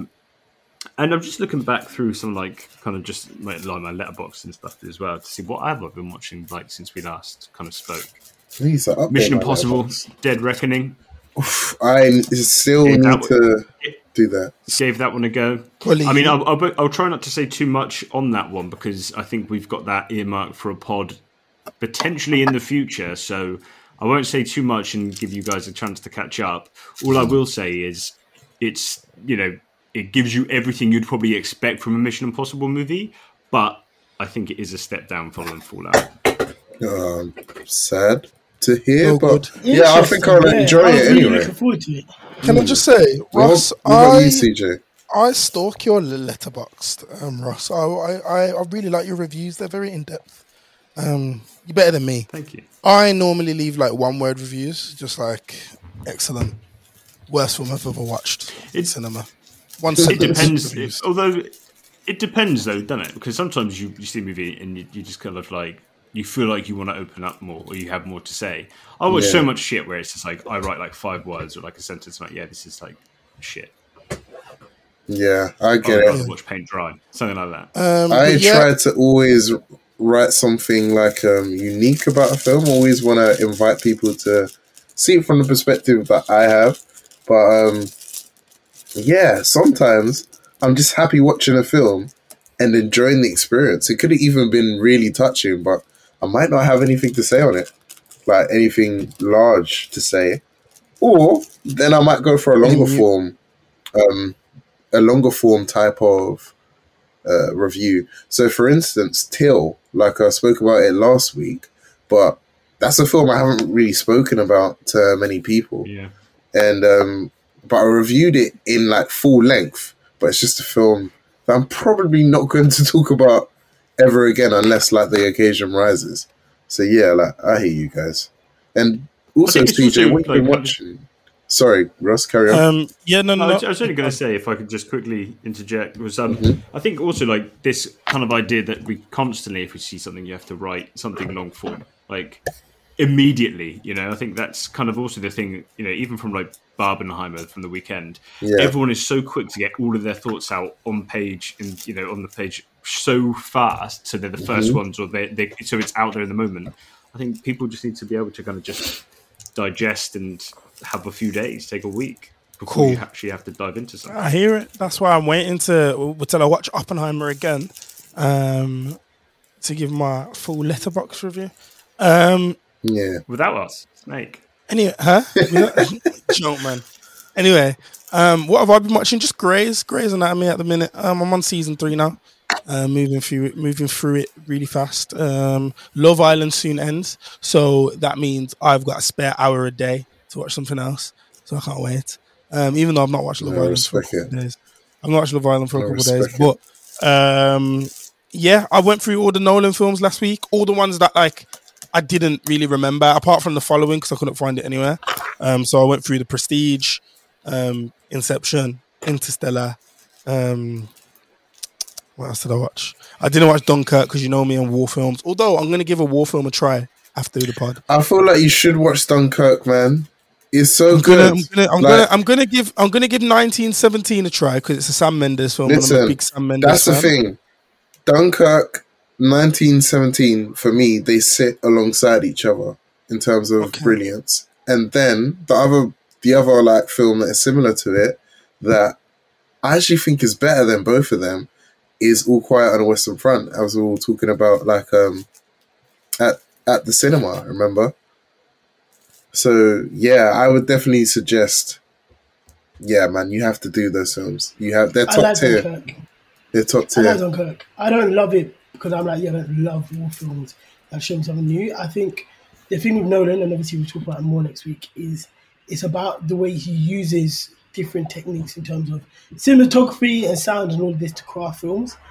But yeah, we'll talk about it more next week. I don't want to say any more right now. I would just like to say though, I finished today. I was watching. If you know me, and I don't know if I spoke about it in our group chat, but there was a pilot I watched last year called Dreaming While Black, which was a BBC pilot by a writer who's like a couple of years older than me and wanted to get his first show, pilot, writing, whatever, off the ground. BBC allows him to do a pilot. The pilot was hilarious. I advise everybody to watch it. And I think if you watch it, you'll be sucked into watching the entirety of the show. The full show dropped, 6 episodes dropped on iPlayer. I watched it over the last 2-3 days while I've been ill. And it was just as funny as I remember. It says some really smart things about what it's like to be a creative. Like, I think you'll resonate with it on many different levels. Like, if you're creative, if you're black, and I think even though the main character is a man, there's certain commentary it makes about being a woman in the workplace as well. Like, there's just lots of touch points again. So I highly recommend it, and I'm looking forward to season 2. So yeah, pick them up. Yeah, no, definitely the pilot really, really impressed me, and I'm glad that they, funded a full season. So yeah, I'll definitely check that out.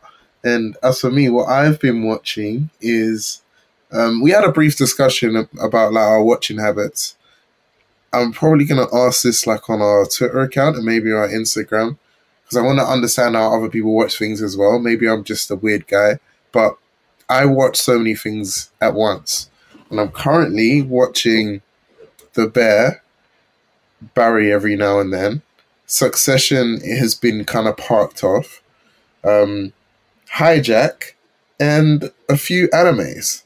But the thing that I'm probably enjoying the most, it's a toss-up between Secret Invasion and Hijack. Like, Hijack has just had me gripped, man. Like, Idris is cooking. The story is literally...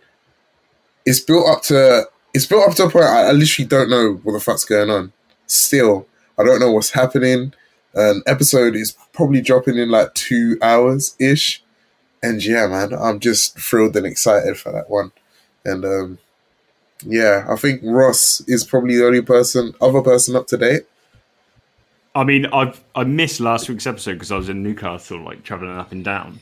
So you just said it then. I was like, holy shit, I've still got an episode of Hijack to watch. But if you've not watched it, do, because it's one of those things where Idris Elba, like, he's doing these films, and like, so I watched Beast the other week as well, and he's sort of in that Liam Neeson territory of doing like sort of mad action films, but there is a decency and a sincerity to them that like they're good, they're kind of fun, not like just terrible like Liam Neeson sort of kind of succumbed to. And I think that's the thing with Hijack is like it's just mad. It is absolutely crazy. Like the first episode is crazy.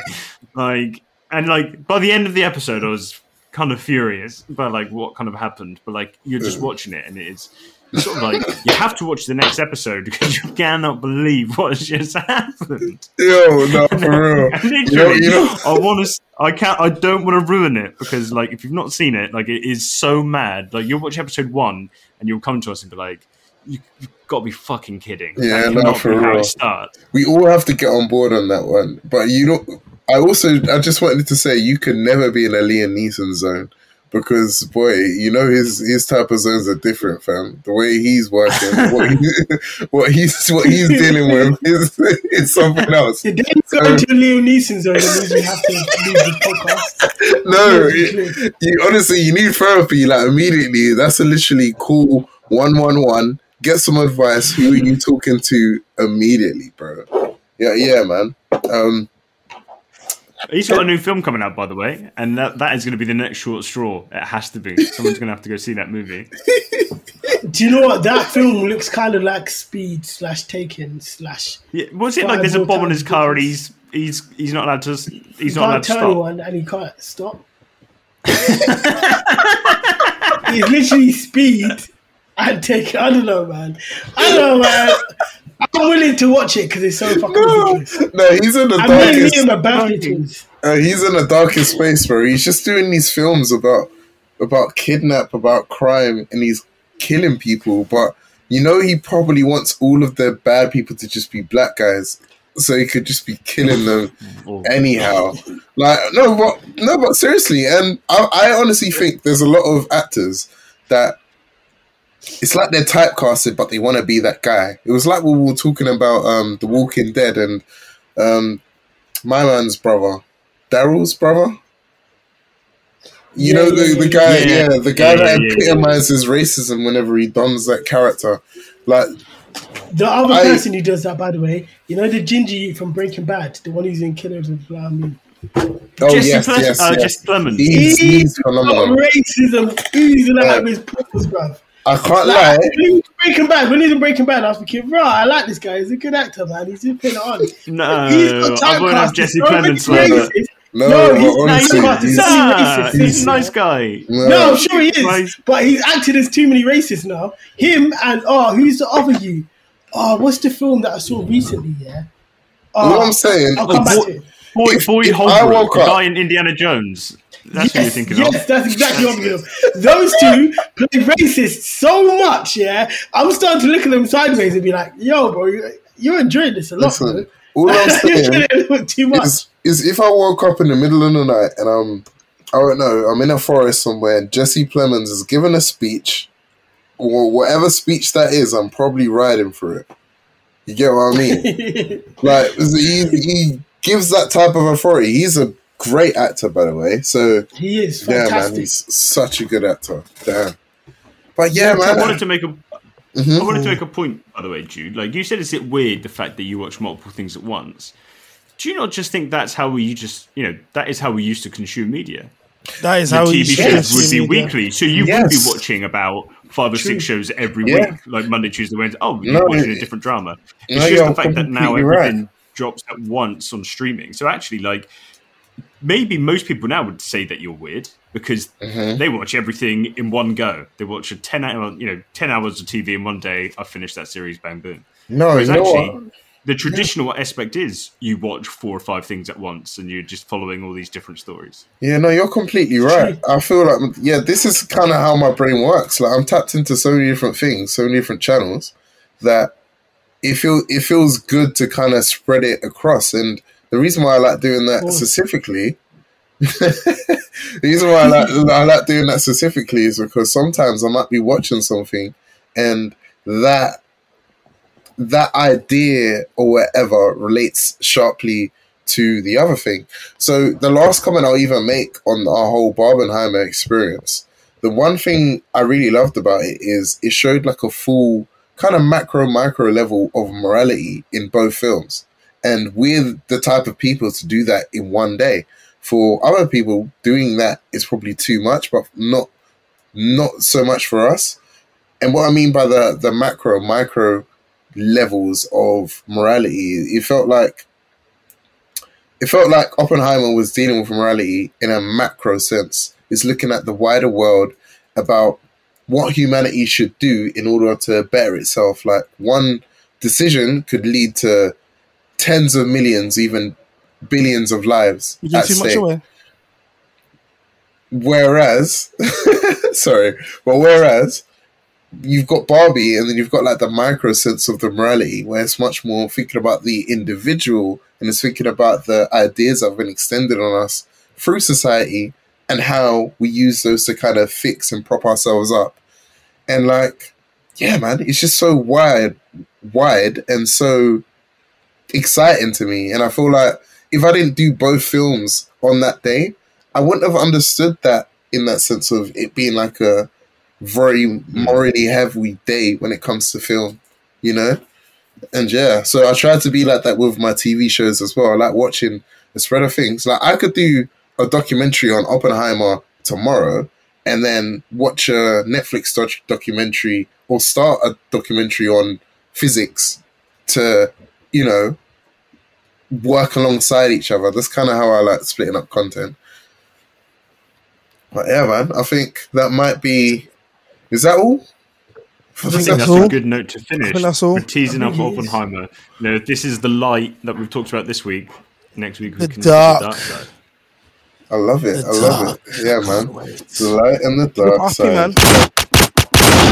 Barbenheimer Part 2, brought to you by Scully, I believe. We've been rotating hosts every Me week. hosting this. Yeah, it's me. Yeah, you know. Episode 13. Oppenheimer, can you do something And just for me? and listen. Can you jump a bomb on the op stand for me?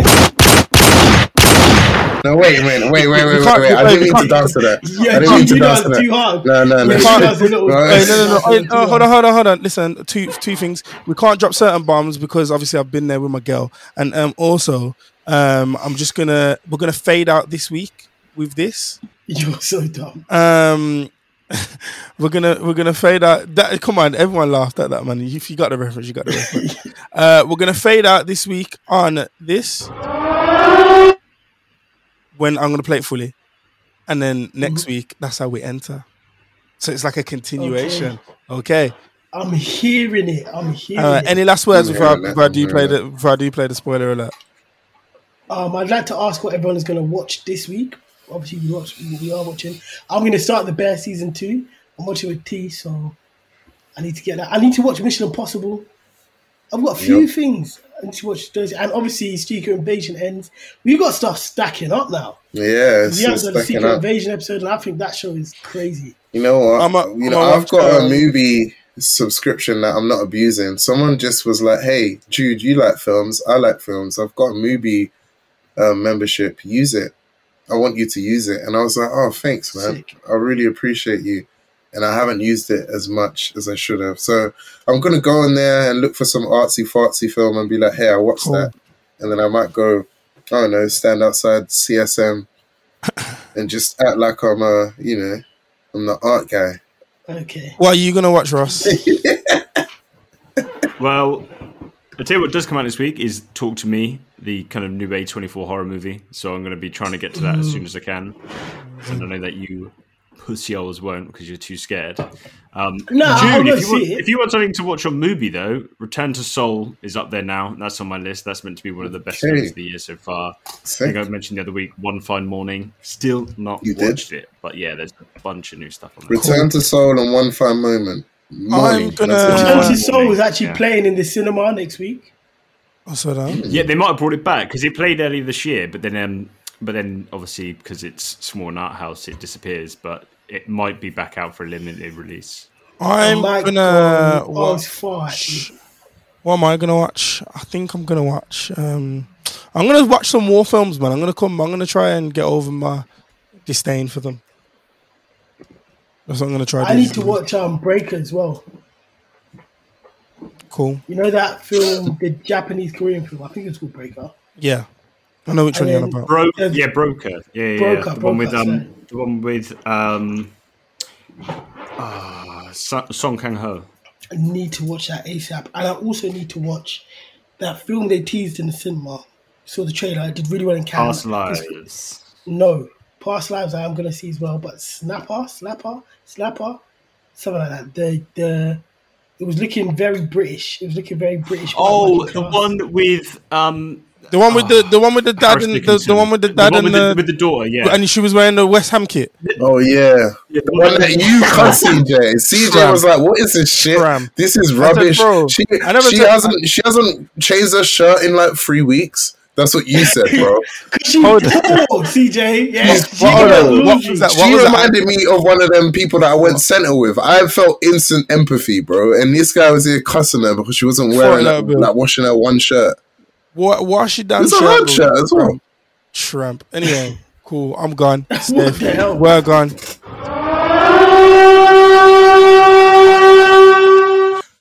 Sports Social Podcast Network.